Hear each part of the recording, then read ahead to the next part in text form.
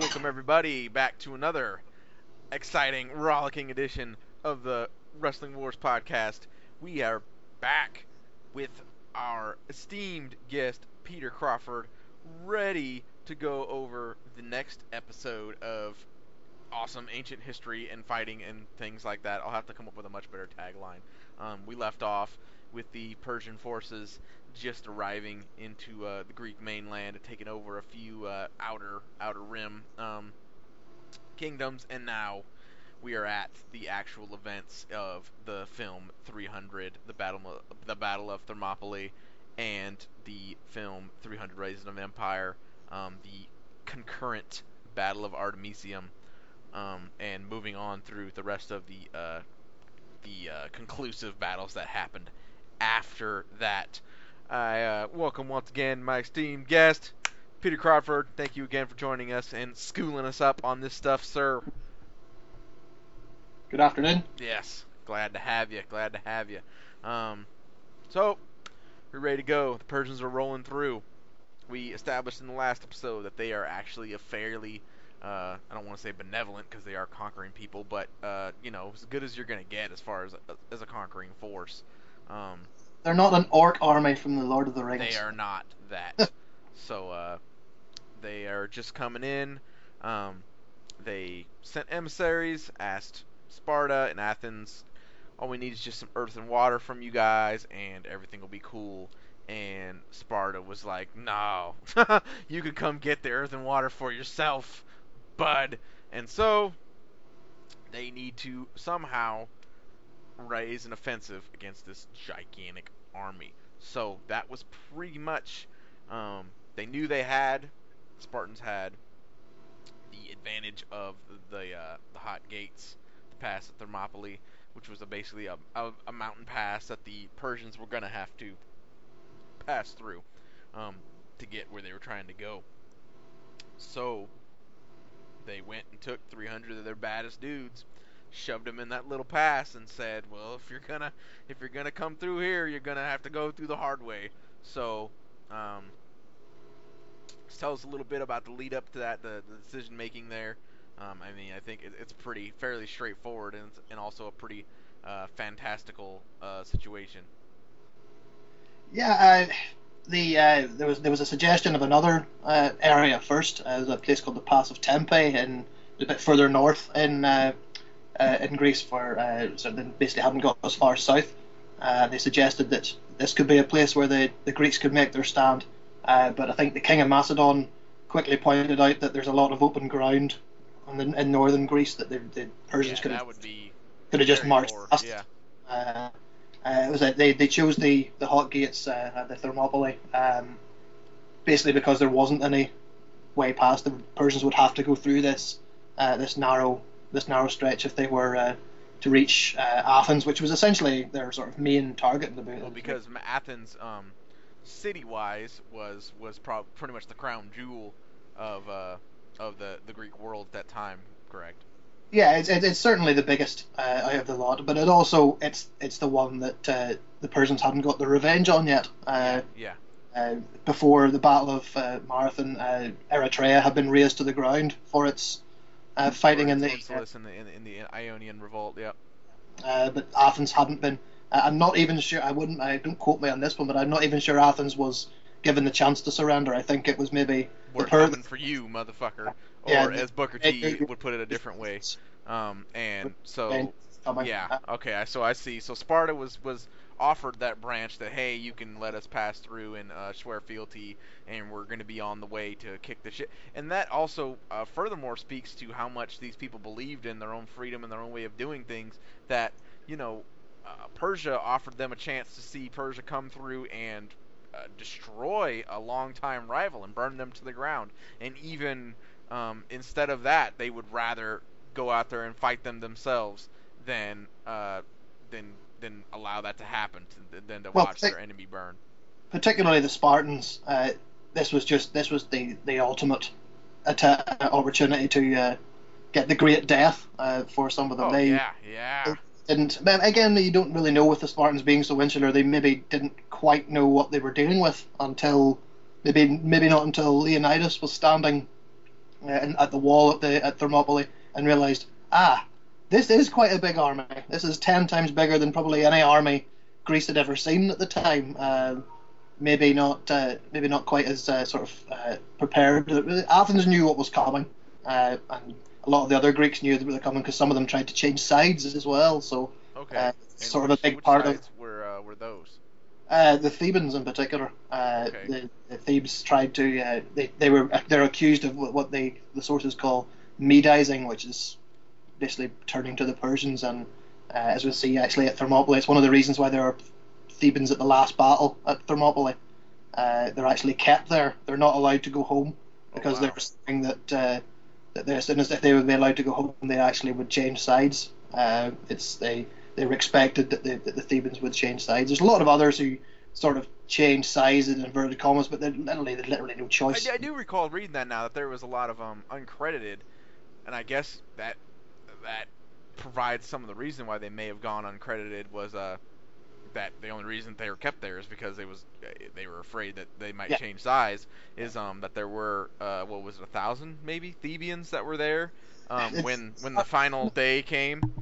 Yeah, I think there's 1,000 Phocians, I know that. And there's about 800 to 1,000 Thespians, which is a rather good name, basically actor. And I think there's maybe only 400 or 500 Thebans, but they couldn't let them go home because they thought as soon as they went home they would take their entire city onto the Persian side. Basically, by the end of the situation, when it had become clear that the Spartans were going to get what they wanted, basically, they pretty much sent everybody else on their way. And that's one of those things that sort of, with the sort of romanticism of it all, is conveniently forgotten. As there's a lot more than 300. Yeah, there was. I mean, technically, there was 300 Spartans, and they did the majority of the heavy lifting. But there was quite a few other Greek factions that were there as well. Up to about 8,000, I think, of an army. There's Athenians there. There's basically every other small state had given their contingent of 500-600 men. Say there was 1,000 Phocians guarding the mountains. That's a big contingent compared to the rest. They clearly did a shitty fucking job. We'll get into that in a second. Well, they're not the ones I don't think it's the kind of guys you could ever sort of complain about them not fighting against 20,000 men coming up. Yeah. Especially when you're in the open in a mountain pass. I don't think you can really complain about them not holding off the immortals during a night attack. So the Persians show up. There's a metric fuck ton of them. There are not that many Spartans holding. Now go ahead and go into some of the fantastical aspects of what happened there. Well, let's say by the time we say the Persians have crossed into Europe with about 200,000 men, they've been leaving garrisons as they go. They haven't just walked through and got submission from Thracians and Thessalians and Macedonians and just left them to it. They've actually left spotted garrisons along the way. I would imagine there was a garrison at the Hellespont as well to protect the bridge of boats. So the suggestion is that by the time they rock up to Thermopylae, there's probably about 120,000 of them, which is still colossal. Yeah. Especially when, that's more than the Greeks could ever hope to bring together. Absolutely. It's even if all the Greek states brought together, as we'll see when we get to Plataea, we see really what the real sort of height of what the Greeks could bring together as an army really was. You can't really think what the Persians would have just thought. This is a cakewalk. There's a very small Greek army in the way. Sure, they're behind a wall in some narrows between the sea and a mountain at Thermopylae. They probably just even thought that that the sheer sight of their army, which would just been truly awe-inspiring to a lot of Greeks, would have been enough. And this is where you sort of get in the sources that Leonidas does a lot of work in keeping the men together. He's only got 300 Spartans. I think it might actually have dropped by 2. I think there's 2 Spartans who don't die at Thermopylae. But they do seem to have needed to do a lot of work in making sure that this actually was kept together for long enough. Anyway, I'm not completely sure what the long-term goal of a lot of this was. You talk about it's all about sort of getting the Spartans time to mobilize their troops for a bigger battle. Yeah. Well, and in time for the city-states to kind of get their shit together and get a plan going. But to say, could they really have ever hoped that what was happening? True. At Thermopylae would have happened at Thermopylae. I mean, it's one of those things you're sort of relying on a miracle of some sort. It's that kind of very strange. It seems like a very strange, and it's a perfect place to set up a defensive position, but it does seem like a very strange sort of plan to sort of rely on this kind of, if they were even at all relying on essentially what is a bit of a military miracle that they managed to hold them off for so long. While the 2 armies are coming together in that Thermopylae, there's also Cape Artemisium is where the Persian fleet, which again is colossal in size, I think they talk about 800 ships or something like that, is coming down around from. And that's where we were going to go next. Is they actually had a fleet led by a pretty badass individual himself, Themistocles, which and they knew that the Persian navy was going to try and go around the pass and come up on the flank, so to speak, in a geographical sense, on the Spartans, and that's where Artemisium come in, where they stayed and they protected the flank of the Spartans to fairly great loss on the Greek side. And when the Battle of Thermopylae had ended, that's when Themistocles and the crew, so to speak, decided, hey, okay, we can go ahead and pull back and try to figure something else out now because that's happened. But the real importance of Artemisium as a battle isn't really in the casualties that either side are faced, but it's one of these things that shows the Greeks that, much like with Marathon and Thermopylae, it shows the Greeks that their navies are as strong, if not stronger, than the Persians. Again, it shows them that the Persians have been relying almost solely on open field, strength of numbers, and say you get into Cape Artemisium, is again, if it had worked Artemisium would have been a great victory. Would have been the victory that Salamis was, because they stuck a lot of the Persians in together, and basically turned it into a land battle. And say Rome or Athenian ships and Greek ships in general are rowed by rowers, obviously, who are sort of very low down the spectrum. But they all have, much like the Romans would do, they've got marines on each of them, and the so marines basically what happened with Artemisium is they got them all kind of closed in, and so you got guys, as we imagine, like a Pirates of the Caribbean type situation where guys are jumping onto the other boats and busting people's shit. Yeah. Just a lot more than two ships. It's 200 ships just all jammed together, and they become just a massive big. Essentially, it becomes a land battle on the sea. Yeah. And that's what the Greeks are, and that's what Themistocles is. He's really the man who saves Greece. I mean, everybody talks about Leonidas and then Pausanias, the Spartan kings who win the land battles, but really it's Themistocles' ability to recognise where the positives are and what the Greeks can do on sea to stop basically everything else happening, and turn it into a land battle. And of course, then he manipulates the hell out of everybody by the time he gets to Salamis. But Artemisium, it's a drawn battle, if anything. The fact that the Persians choose to then take off, I think it's about 200 of their ships, and send them round to try and block the Athenian or the Greek retreat, suggests maybe that the Persians again hadn't really had as much of a positive result at Artemisium than what they would have wanted. And I say Themistocles, as you say, Themistocles only really orders the retreat from. I don't think he's even the commander. I think there's even a Spartan commander of the army, which is basically a figurehead. He's probably never seen the sea half the time. Mm-hmm. They then decide that once Leonidas is dead and the 300 Spartans and their allies have been the pass at Thermopylae has been forced, that then there's nothing actually to defend. There's nothing. I mean, they just end up eventually being defeated, and then it leaves it on to a bit further. So I mean, Artemisium is important for more for what it proves rather than what actually happened in the battle. I think it's as you say, maybe the fact that the Greek fleet was there at all to stop any attempted pincer movement at Thermopylae is a positive, but still can't really see the Spartans having much trouble with whatever was going to come off those ships, because those ships are going to be full of very light armed men that just made more Persians for Leonidas slaughter.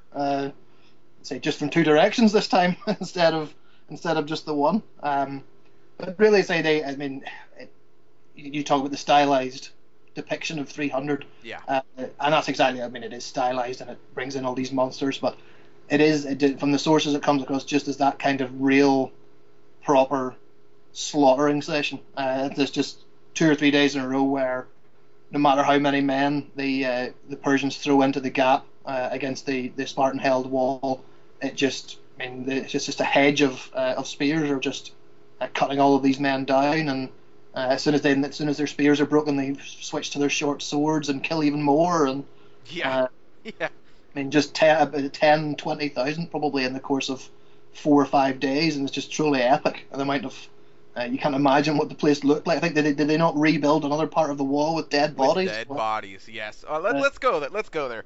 Now, we've given the credit to Themistocles and those guys for providing an example that our abilities. It's basically a bit of a Rocky moment where they bleed. Like this is not impossible. We can hold our own. But let's go ahead. Let's go back and give the situation, the awe-inspiring, fantastical situation. Let's give it the description here in Thermopylae.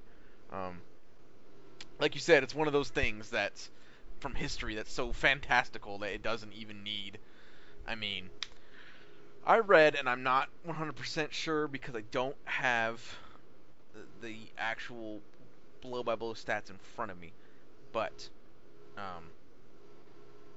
I have read that the statistics at the end of the first day of battle of these guys holding this pass, these 300 guys holding this pass against the Persians, is somewhere in the middle, around the neighborhood of, and this is going to sound fucking ridiculous, but this is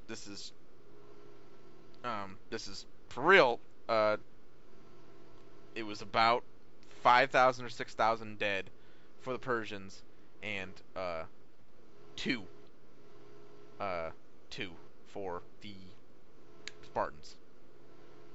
Yeah, that it's probably a wee bit exaggerated, but not by very much. I mean, the Spartans might have lost, say, 10 or 20, but we're still talking Persian dead per day in the thousands. I mean, it's just completely and utterly, it's just totally insane. But it shows you how that the Persians had no idea what they were up against. It's just, I mean, they were just literally sending men into a fire pit. I mean, it was just, these guys were just there. It wasn't the sort of pushing back and forward of a hoplite army, or even the even sort of weight of numbers that the Persians were used to fight. They're sending what are essentially light armed troops against 300 insane killers, backed by another few thousand heavy hoplites. I mean, we're talking.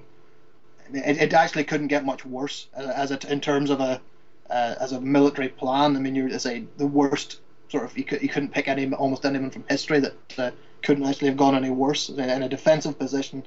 Narrowed out, your weight of numbers mean nothing, and guys are just standing there, just repeatedly stabbing and stabbing and cutting through them like ribbons. This is in the same day. So they kill all these guys.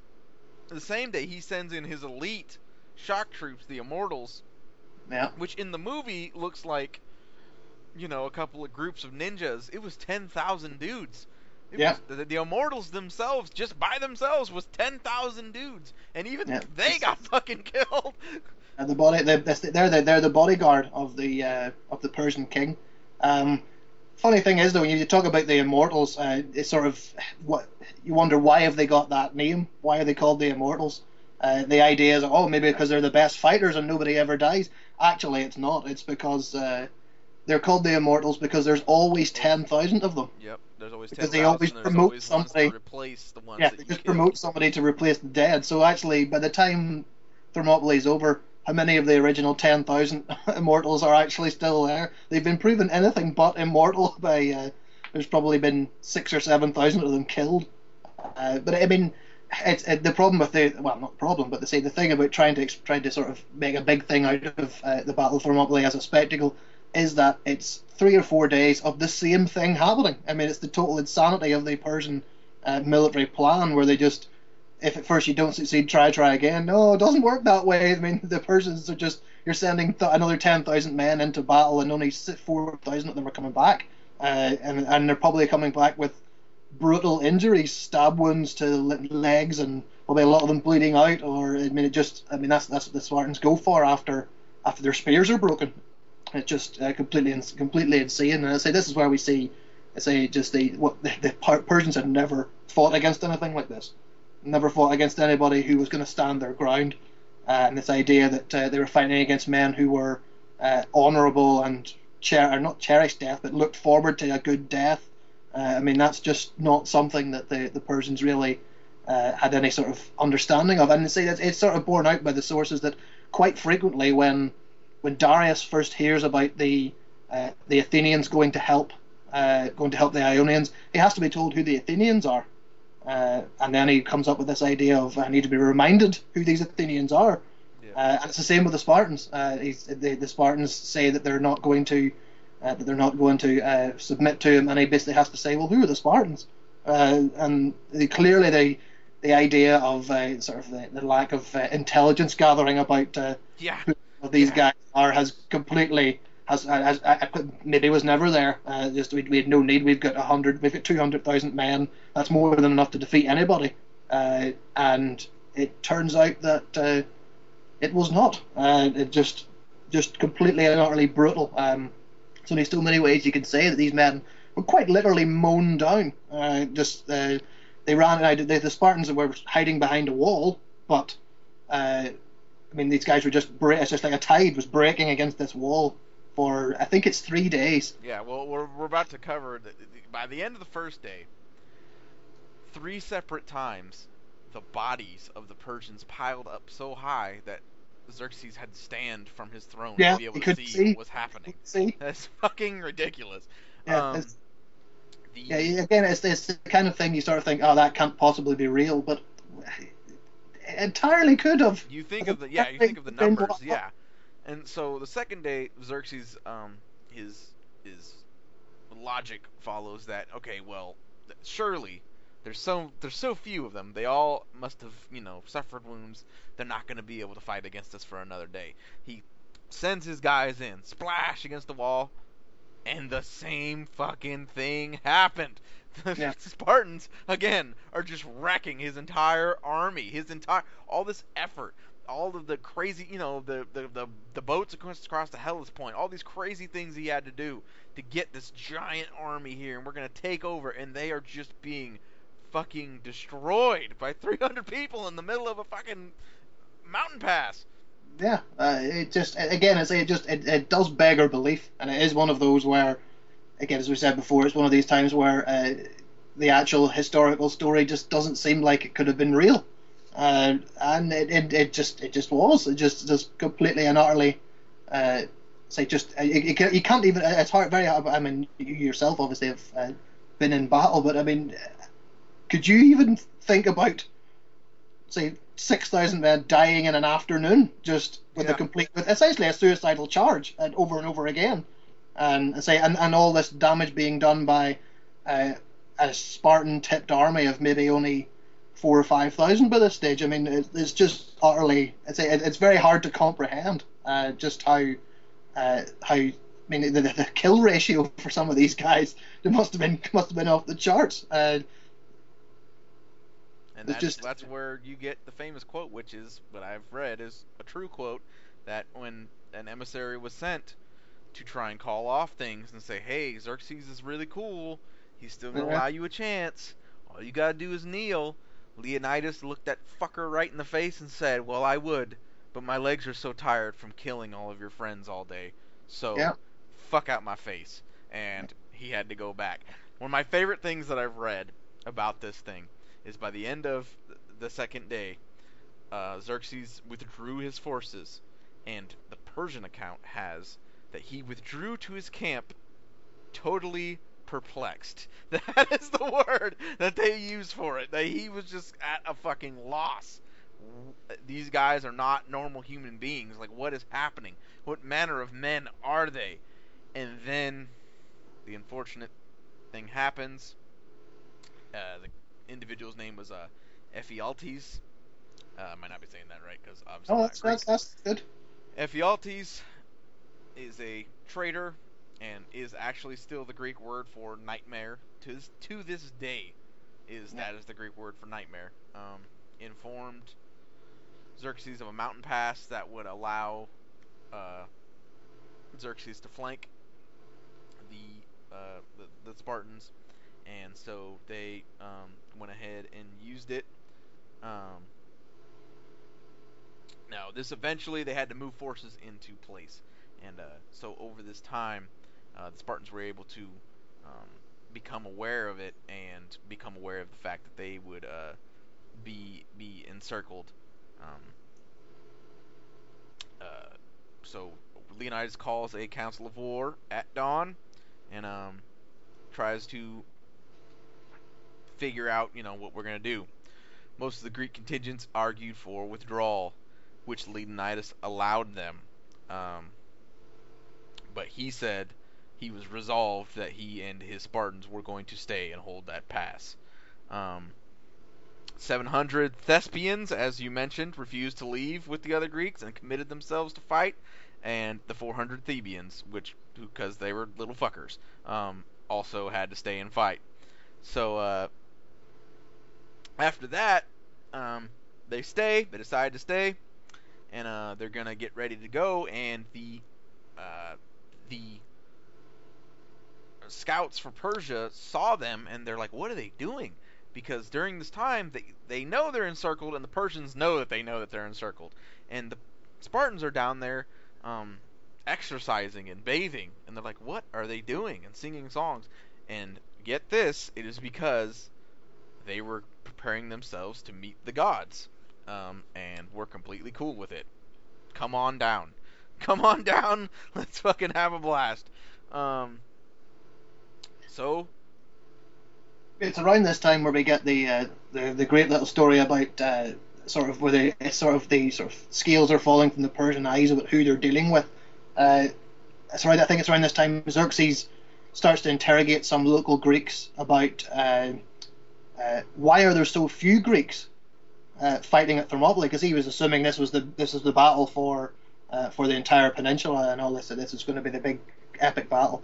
And he was told that the Olympic Games were taking place at the time, and he's obviously flabbergasted that these basically a competition would take men away from what was a fight for the future. And he said, what's the prize for the Olympic Games? And they repeated that it's an olive wreath, just an olive wreath, and the glory. And this is where apparently the Persian commanders were beside themselves, and supposedly one of them talks about, oh dear Mardonius, who was the commander at Marathon, what have you brought us into? These men fight for glory, not for money. And this is sort of the real sort of, dear God, what are we going to do here? Yeah. And this is the sort of real sort of awakening that the Persians have gone. These men, these are not the Greeks in general, not just the Spartans, but the Greeks in general are a totally different kettle of fish than anything else. Yeah. They're not a sort of a slave state to one king or anything like that. They're not going to run away. They have their own gods that they are going to honor by dying well. And I say there's no better than than the Spartans, and that's exactly what they do at As Stone Cold Steve Austin would say, they were double tough and did not give a flying fuck. Yeah, exactly. They were going to sell their lives as highly as possible, go down in history, and that's. I don't think you could really argue that if anybody has gone down in history, apart from maybe Alexander the Great, that nobody's gone down in history more than those 300 Spartans. Yeah. It's just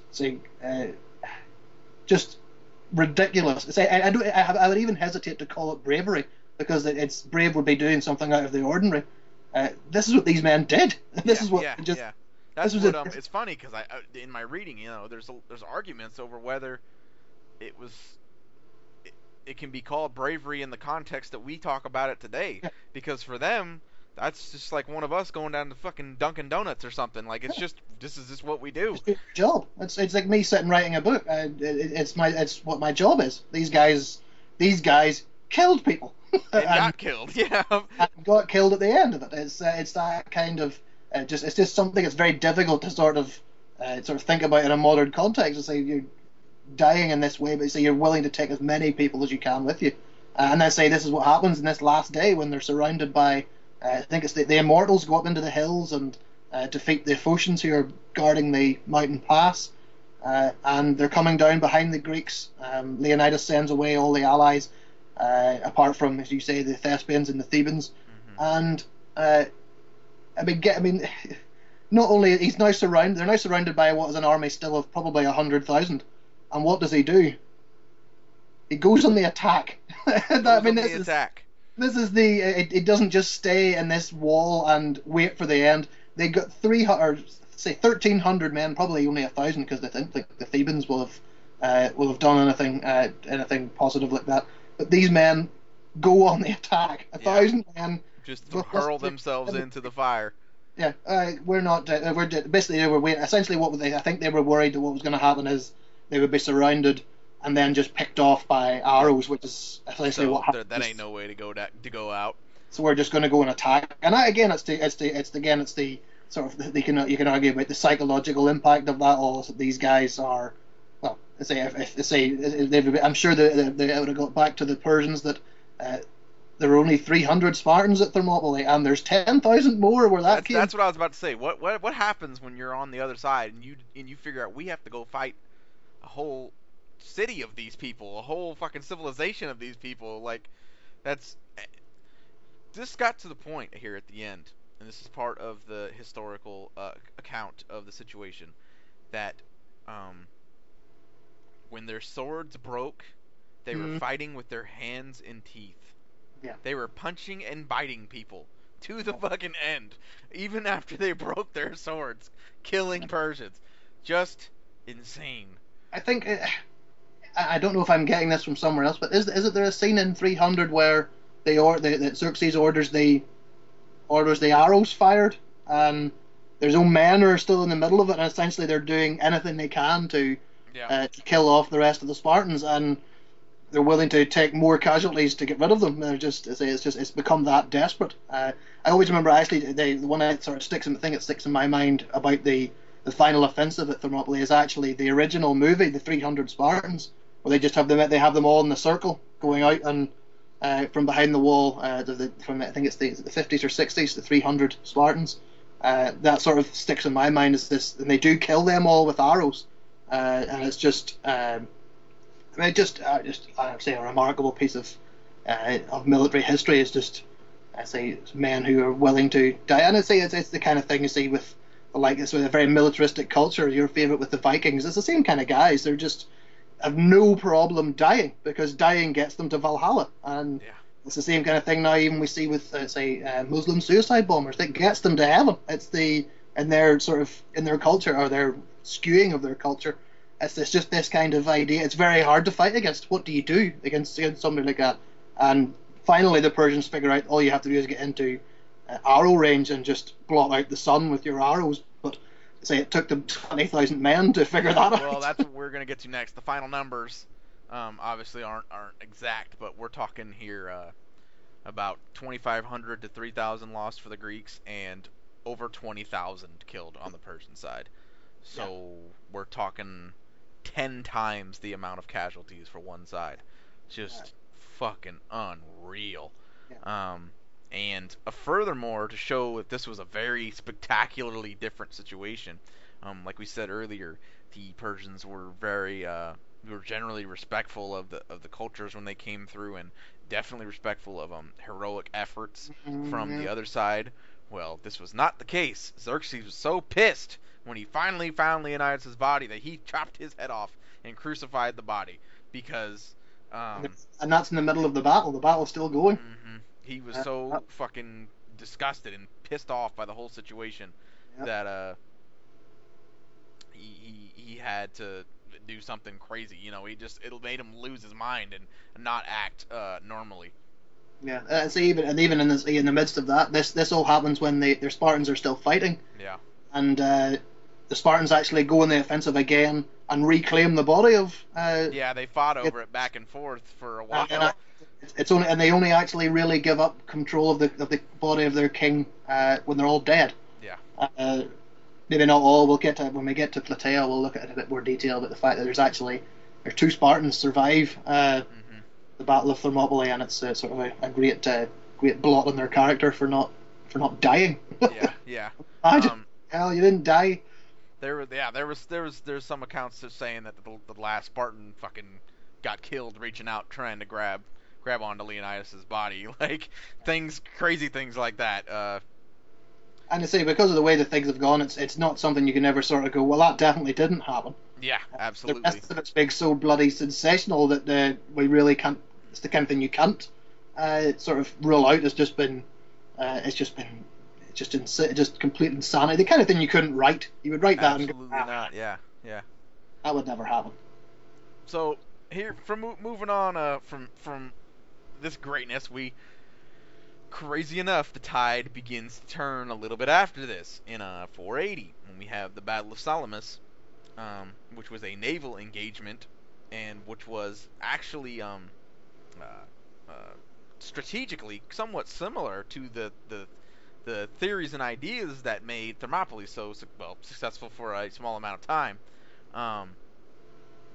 Basically, an engagement occurred with the large navy of Persia, and the Greeks were able to tempt them, basically to chase them into a strait, which enclosed their numbers, and so it made their navy get all jammed up and all on top of each other, and then the Greeks were able to rush back out of a bay and jump them and wreck their shit again. So go ahead and fill in the gaps for us on this one.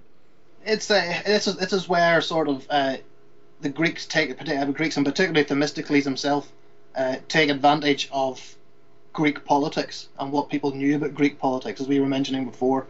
They all hated each other. That's sort of essentially what it all is.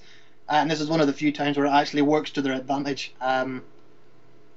Everybody retreats from Thermopylae, and it comes to basically then they're trying to choose where's our next big stand going to be.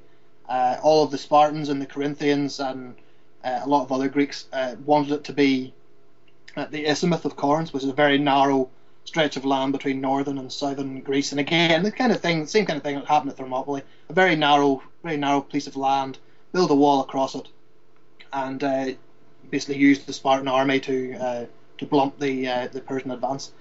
This, of course, would mean that you had to abandon Athens and other places as well, Phocis and Megara, and large settlements that were going to be sort of left to for the Persians to do what they liked.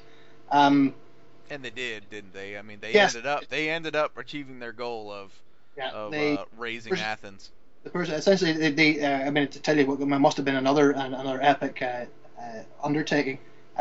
Almost the entire city of Athens is evacuated. They send them all to the name of the battle that comes up is Salamis, and that's because it's the name of the island off the Greek coast where the straits are. But the entire population of Athens is taken to Salamis and Aegina, another island off the coast. These are obviously desperate times. In the middle of this, we get the sort of always useful or ambiguous, shall we say, Delphic oracle. They go to Delphi to find out basically what's going to happen, what should we do, and the Delphic oracle tells them that the Greeks will only be successful by relying on the wooden wall. And there's a case of hardcore Athenians who think it's the wooden wall around their Acropolis, which is their sort of main citadel in the city. Yeah, and that didn't work out so great for them, did it? They didn't do too badly. I mean, they probably quite helped. Probably helped a wee bit for distracting the Persians, but say they hold themselves up in the city. But it's actually Themistocles himself decides that it's the wooden wall is the navy. Yeah. Is the Athenian navy and sort of with the Corinthian and sort of some Spartan allies thrown in as well. But really, he's now using the idea that he has to get the Persians to commit to a poor place to fight. Again, like Thermopylae, like Artemisium, they need to get them into a certain place where they can then spring a trap and sort of make sure that the Persian numbers don't work as well. And he does it by going to the Persians and saying essentially that, and I think he even says it to the Greeks as well, that if the Persians attack in the Straits of Salamis, Athens will defect. The Athenian navy is the Athenian navy is the biggest contingent of the Greek navy, and without it they wouldn't have a chance. So this letter he sends to Xerxes, I think it might even go through the character of Artemisia of Carath. I think that's where they're sort of linked between her and Themistocles is sort of linked, and I know they got a lot more chat in Rise of the Empire. But this idea that basically Themistocles is harnessing Greek infighting and using it to his advantage. Now, the real cynic in you will say maybe he would have defected if because he was actually using this threat of a defection to get the Greeks to fight at Salamis, to get the Greeks to fight as well. And if the Greeks hadn't fought, if the Corinthians hadn't gone out to fight, and the rest of would he actually have defected? And that's the big sort of the cynic in you will suggest that maybe he had no problem thinking like that to sort of save the people on Salamis and Aegina. But Xerxes falls for it and lays him into the straits and get a huge. Sends the Greek fleet goes into the Straits of Salamis, and actually even better for the Greeks. I think what you would call almost the best part of the Persian navy, the Phoenicians from the land of Canaan, for your Bible studiers, actually goes to flank, actually sails round all of Salamis and Aegina, trying to get to the back of the Greek fleet. But that just means there are even fewer Persian galleys, and so a lot of the best ones are missing. And these are very narrow straits, a lot of very hidden bays. The fact that there's some of the bays are so hidden that the entire Greek fleet is essentially hidden. Some of these bays tells you that how well Themistocles had picked his site, and the entire thing. It was very effective. Yeah, and while Xerxes sat on the coast on his big throne, watching the battle take place, he quickly realizes that he's made a colossal error. The Athenians weren't going to defect at all, and so the whole thing becomes so crushed together that it essentially turns into a land battle on the sea, and the Persian or the Athenian and Greek soldiers on the ships prove far too strong again for the Persian fleet. It's not a complete destruction, but essentially because there are already 200 ships sent off in another direction, but really, with this great defeat at Salamis, the Persians couldn't attack the Peloponnese, so they couldn't actually. It says that they lost 2,000 ships, and at this point, Xerxes was afraid that they were going to destroy the bridge that he had built over the Hellespont. So he and a large contingency of the army went back and left hand-selected troops in the hands of one of his generals, and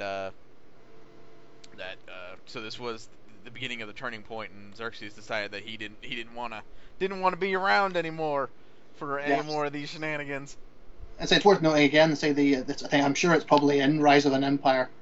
There's the story of Artemisia of Carrhae, She sort of, as Xerxes says, his men have become women and his women men when she did a lot of fighting in the midst of the battle. I think there's even suggestion that she even sank one of her own allies to get away. That kind of real sort of survive at all costs. There is sort of quite a nice sort of summing up of why the Persians actually agree for Xerxes to go home. Is that it's one of these things that he's putting himself in harm's way. In the middle of this battle. So essentially, all this, I think it's even Artemisia herself basically says, you might as well go home, because any victory that is won is still going to be won on your terms. It's still going to be your victory as king. But any defeat is not only going to put you in danger, it's also not going to be your defeat if you're not here. You can just pass it off on your commander. Sure thing. I know how that feels. It's a very Roman thing as well. The Romans are quite happy to any Roman emperor takes all the plaudits and none of the blame. That's the beauty of it all. The beauty of command. Following this, there was not a lot of beauty. There was a pretty shitty day for the Persians coming up as the Battle of Plataea and the Battle of how was this pronounced? Mycale, I would say. Mycale? Mycale, I would say. Mycale, yeah. There was a land battle at Plataea and a naval battle at Mycale. Not too long after this, the Battle of Plataea is a pretty interesting story in and of itself. So let's go ahead. Give us the what's going on there. Well, as you say, the tide has turned. The Greeks now are, particularly the Corinthians and the Spartans, are now willing to actually go on the offensive.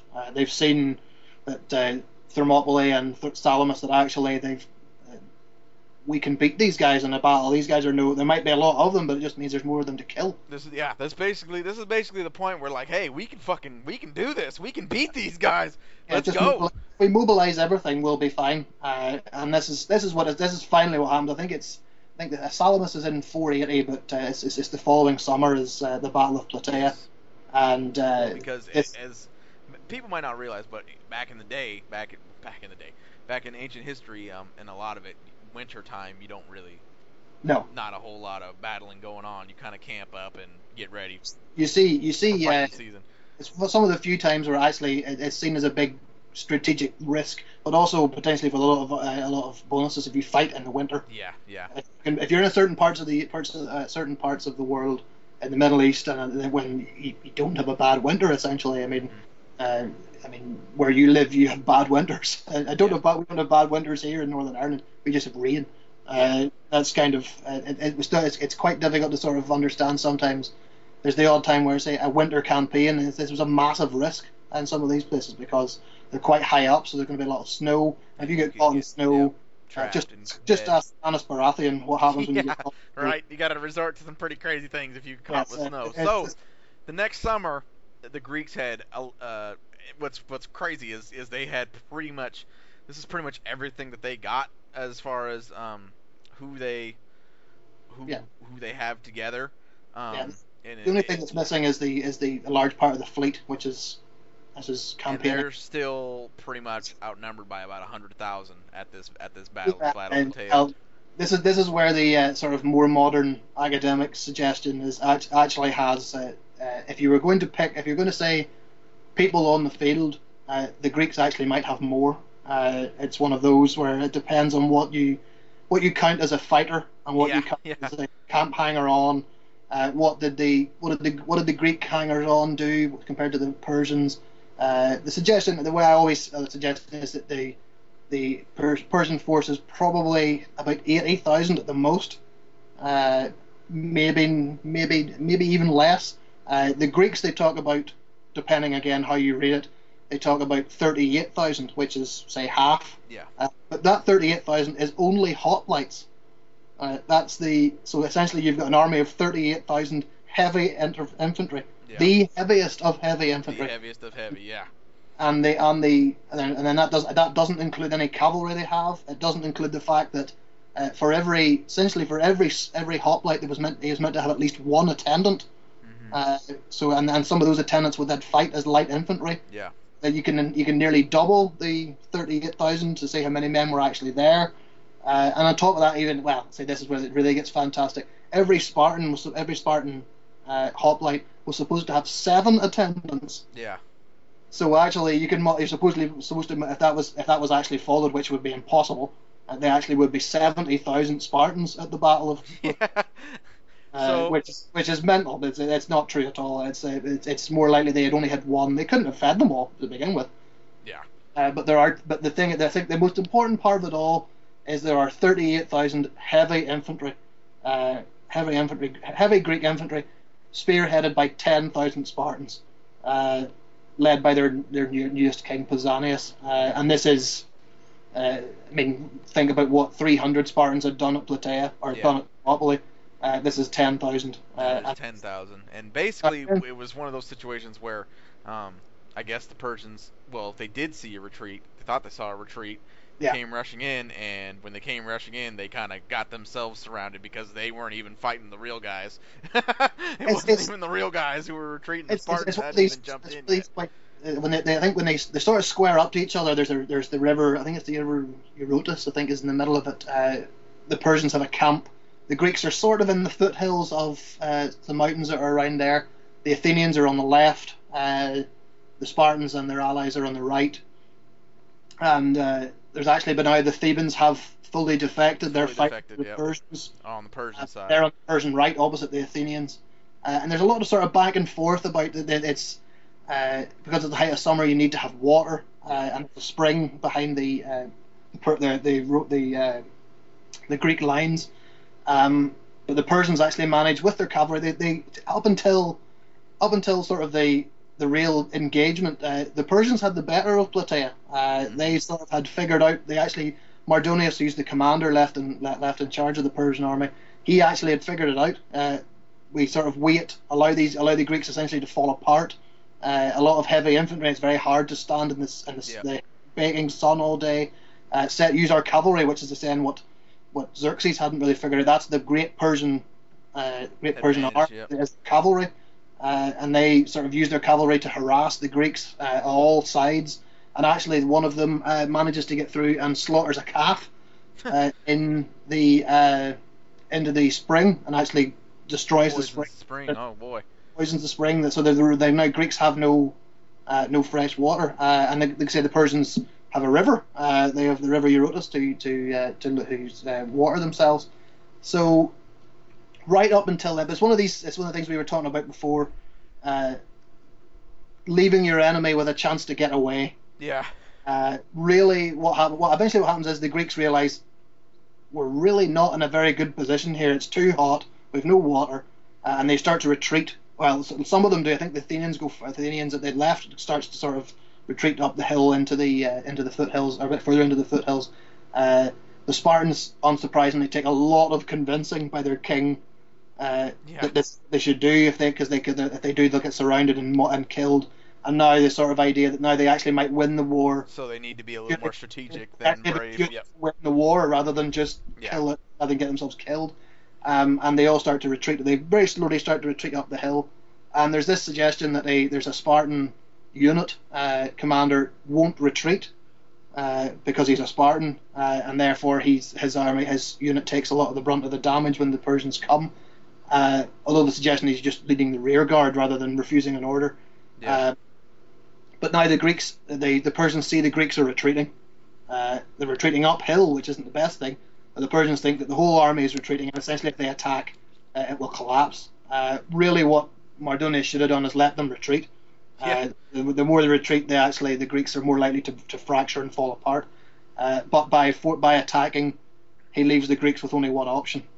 He leaves you got to stand and fight. Yep. To fight, and unfortunately, it doesn't actually work for him. The Persians the Thebans attack the Athenians, and that's something of a draw, of a stalemate. But the heavy hammer blow of the Persian army lands on first the Tegeans, actually a very small state that's quite near Sparta, and had sort of taken some of the Spartan military training to heart. Mm-hmm. It's actually the Tegeans who are the first ones to fight on the Greek right, basically because they don't need to take religious sacraments before they're fighting. They can just go for it. Yeah, Pausanias had to think, we need good omens. There's 40,000 Persians coming. Yeah. We still need to fight. The goats need to tell us what's happening. And but to say essentially what happens is the Tegeans go first. The Spartans are waiting for religious benefits, but actually are probably somewhat shamed by the fact that they haven't gone first. Yeah. Essentially you've now got 10,000 angry Spartans charging down the hill. Coming down the hill after you've already had your big rush, your big hammer fall, and then the Tegeans and the Athenians make a decent accounting of themselves. Yeah. So you're already tired. You think you're fighting the real guys, but you're not even fighting the real guys. Here come 10,000 of the real guys down the hill, and you're screwed. So basically, the Spartans got the run in, the hot tag, and got to take care of business. Yeah, just to put the final pinfall. The Spartans are just. Essentially, it's just showing again what the hoplites could do to everything, to the light Persian infantry. They seemed that the Persians. I don't think the Persians did quite as badly as these sort of sources seem to suggest. Mm-hmm. But the problem in the middle of it all is Mardonius has his Admiral Nelson moment. He's marching about on a big white horse at the back of the battle, and I think it's a Spartan soldier sees him and sees the big white horse and kills him. And once Mardonius is dead, it sort of reveals some of the problems with that kind of totalitarian state is that once the sort of big commander is dead, the rest of the army starts to fall apart. And that's essentially what happens. Once Mardonius is dead, Persian resistance crumbles, and the Spartans sort of just rush through to the Eurotas River and cross the river and attack the Persian camp. While at the same time, to their eternal credit, the Athenians have beaten the Thebans as well. It wasn't just a Spartan victory. This was the Athenians definitely pitched in big, and they're going to pitch in big in the next battle we're going to talk about as well. As word of Plataea spread, they said, "Hey, let's go get the rest of these fuckers," and so they rolled out into the battle of Mycale, where they basically chased down the rest of the Persian fleet, which had anchored off the shore of Asia Minor, right across the sea there. And the Navy went and found them, along with the mostly a Marine contingency, a Marine force. They found them, found their camp. They rushed the camp and they burned and killed fucking everybody. Burned all the ships, killed all the people. Yeah, it's a sort of a joint battle. Like it's a joint. I think there is a sort of a military. I think there's a military battle as well as a naval one, but the sources try to say it's in the same day as Plataea, but that's not true. But that's not really possible because my Well, allies across the fucking could have been ocean, possible. across the sea. It could have been possible. The Greek navy's not at Plataea. Plataea's inland. Uh, Not all of the Athenians are at Plataea. There's only 8,000 of them, and remember there was 9,000 Athenians at Marathon. So I would imagine it's certainly not on the same day, but it's probably not that long afterwards. I'd say Mycale is probably more linked to the aftermath of Salamis than it is to than the actual battle at Plataea. I think there are two things that are happening sort of separately. Yeah. This is the rest of the Greek navy go after the remnant of the Persian navy, sort of independently of what the main army are doing. As soon as they find out they've no need for them. The Persians have sent a lot of their navy home, so they don't need to control the waters anymore. But it's sort of as a tag on to Plataea. It's kind of a nice thing to have as again showing that 300 is not completely historically inaccurate at any stretch of imagination. It uses the storyteller, the narrator, is supposedly the Spartan who survived Thermopylae and fought at Plataea. They changed the names about, and I think they actually conflate two Spartans. There's two Spartans who survive Thermopylae, both of whom I think had eye infections, which is what you see in 300. Your man's got the eye patch on.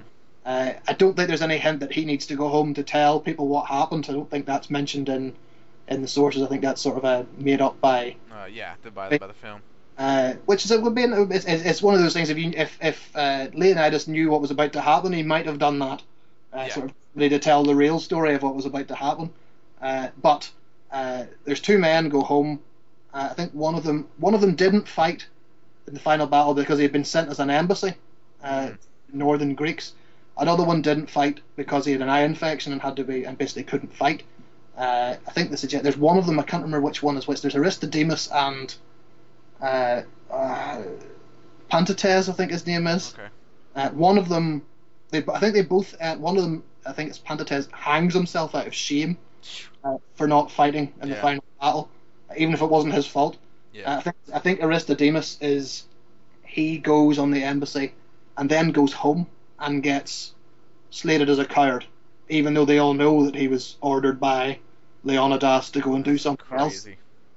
He gets called a coward, and he's the one then in the front rank at Plataea and charges the Persians by himself, and the Spartans all talk about how he had redeemed his honor by fighting like that, but then they don't give him anything extra special for what he did. Yeah. Just that you're back. Not only did he fight, they sort of, because he had rushed the Persians by himself and killed a whole load of them before he killed himself. They said, well, he's redeemed himself. He now can be treated like a Spartan again. Yeah. But he doesn't get any special honors above that. Yeah. Because he charged out of battle, charged out of order. He didn't fight in formation, so he didn't actually fight as a Spartan on the last day. So they don't give him anything special after that. He's only allowed to basically reclaim his name rather than. Sort of fight, but essentially because he fights out of formation, he's not allowed to get anything special. He's not sort of raised up like Leonidas or Pausanias or any of the other individuals. He's basically you're allowed to be treated like a Spartan again, not anything more because you didn't fight in formation. So after they whoop ass at Plataea and Mycale goes down, this then turns the tide into where there's a bunch of in the kind of half Greek, half Persian areas, Iona once again, Cyprus, Byzantium, all these places, they start getting all these big rebellions and getting a bunch of support from the Greeks, and they end up pushing back, and this ends up keeping Persia. Well, can't say forever because a long time later there's other engagements, but as far as the timeline of what we were talking about with the 300 films, that after Mycale and Plataea, with all the rebellions that were popping up with the half Greek, half Persian kind of bumper zones, that's pretty much the end of our timeline and the pushing of the Persians back to where the fuck they came from. If we're gonna do a third film, knowing what I've told you about what's in the second, I guess we're probably gonna it's pretty much gonna be a love fest, a slaughter fest. We're gonna depict Mycali and Plataea. That's pretty much all they got left after that Yeah. to tell the story.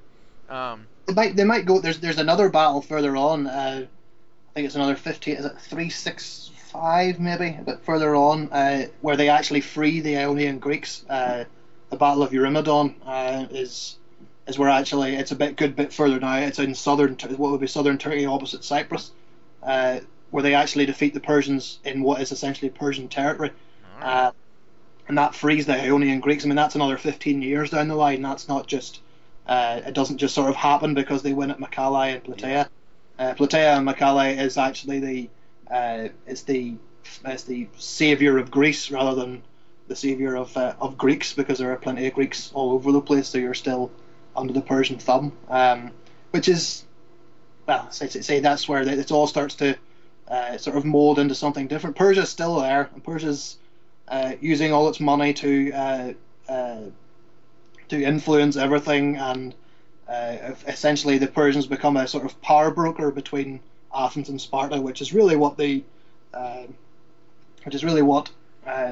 sort of the aftermath and the fallout of the Persian invasion really is essentially it's back to basics again. It's Athens versus Sparta for the next century. Yeah, with the on and off. The Delian Wars, Wars of the Delian League. So what we can well, one last. Shall we tell everybody what ends up becoming of Xerxes? He ran back. He tucked his tail. He didn't want to be a part of things anymore. / they didn't want him to be there for the loss. Well, guess what? He ends up getting killed by his own bodyguards for being a fucker. Basically, I think he's legendary for having a very bad temper. That's what happens with Leonidas. I think he's probably killed a lot of his household through not having a little temper, throwing fits, not treating people very well. No. Xerxes, the god king, quote unquote, ends up getting killed by his own bodyguards a little while down the road. Like we said, to put across the importance of what a turning point this whole deal was in history, how unlikely the situation was that they were not only able to band together to defeat the Persian forces, but to, even when they did band together, they were still outnumbered, fucking 3-1, and still ended up pulling it off, and gave us all the Western concepts that we have today. That probably would not have made it out of Greece had Persia won, and so that's something for us all to observe.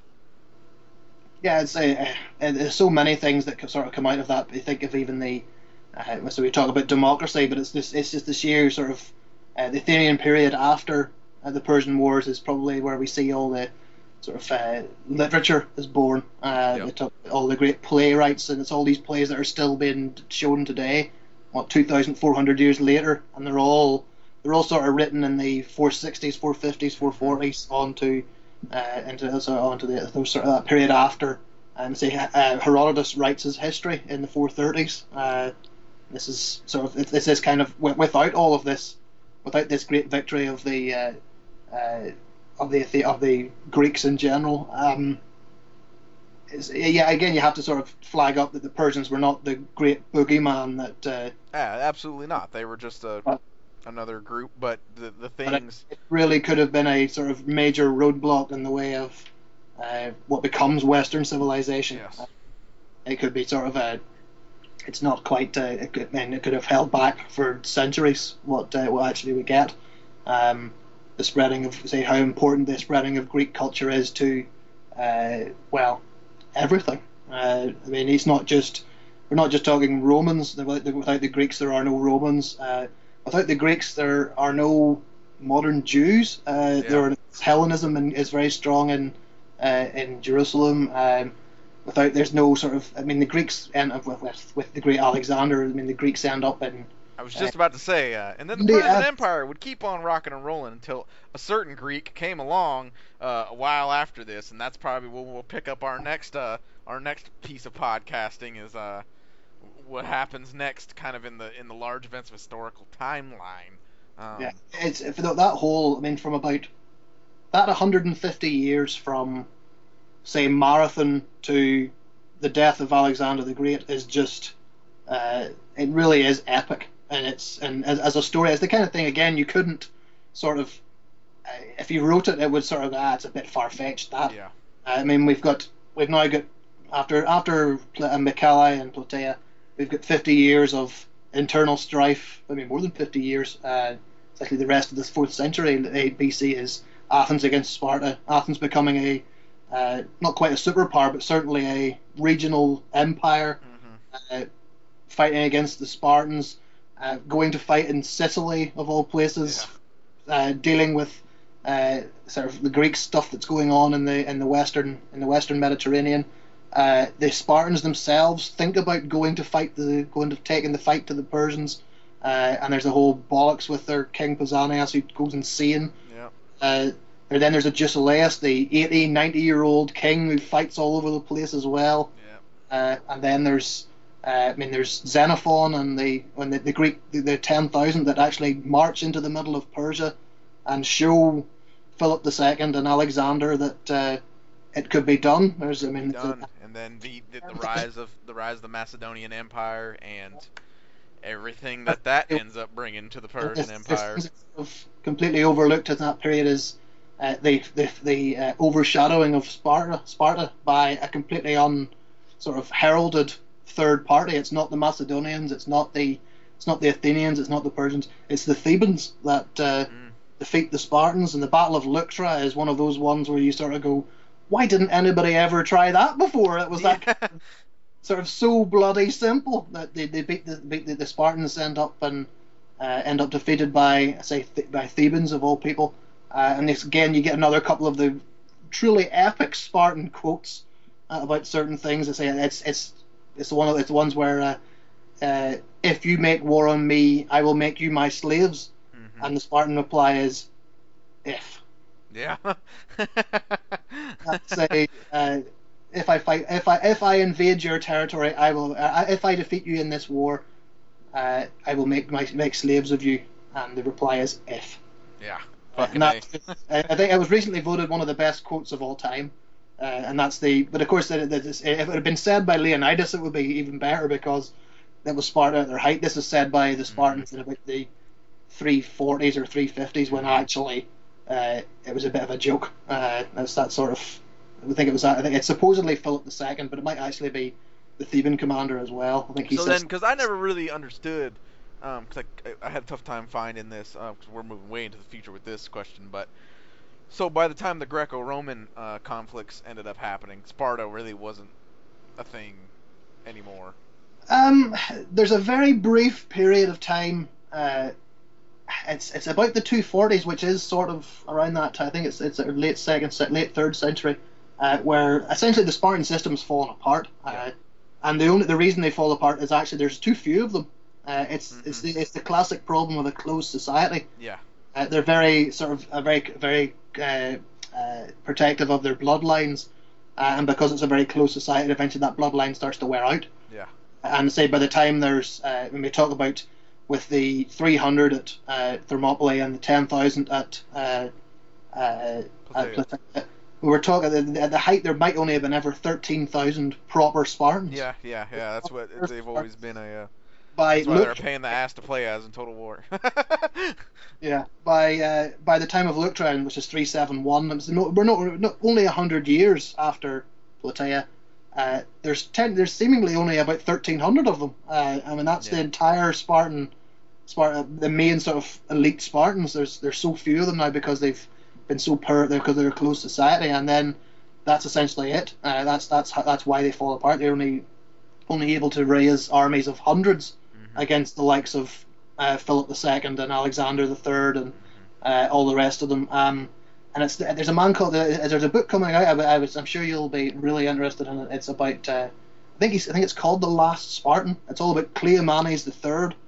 He reinstigates the whole Agoge system and does comes quite close to actually restarting all of Sparta as this great power again. Essentially, while he's doing it, people are scared of them again. It doesn't last very long, but it's around the time where Rome's starting to appear on the scene, and Yeah, the Greco-Roman people are conflict. actually scared of the Spartans in battle again because Cleomenes has been able to do it. But I mean, there's no great Spartan defeat by anybody. They just sort of bleed out, yeah, sort of go away at that stage. And that'll be cool to talk about because I'm really interested. I have kind of a tough time finding literature on the Greco-Roman conflicts because it seems like it was pretty open and shut. Like the Romans kind of came and got shitty with them, and they're like, you know what, we're gonna take you over, and it just happened. I mean, it's sort of just a sort of the fait accompli of it all is sort of you literally have no chance against us at that stage. There's actually not that. There's some. I'm trying to say. I have one book on what you would call the Hellenistic period, which is after sort of classical Greece down to where the Romans came. There's not that many sort of particularly accessible books about that period, which is really quite a shame because some of it's completely insane, and it's just the amount of kingdoms that are fighting against each other. And this is where we've got the Ptolemies and the Seleucids and that part. What are they called? The Diadochi.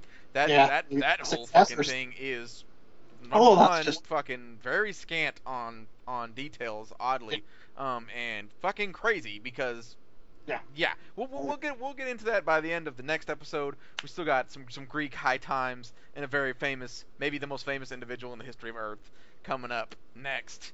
He's a Greek, he's a Macedonian, and he brings the fight to Persia on their own land, and it's their ultimate downfall. And beyond. Yeah, and quite a bit beyond. So that'll be good times. Hope everybody had the events of these films summed up for them, and they can appreciate the depth of how badass it was. And I thank you again so much, sir, for providing us with your expertise. Not a problem. So we will do this again sometime in the near future, and we will move on in our timeline. I want to thank everyone again for listening. Be on the lookout for my guest book, The War of the Three Gods. It is on Amazon and all high-end bookstores all over, and he'll be having his next release in September as well. So be on the lookout for that. Thanks everybody for listening. We'll be back sooner than later.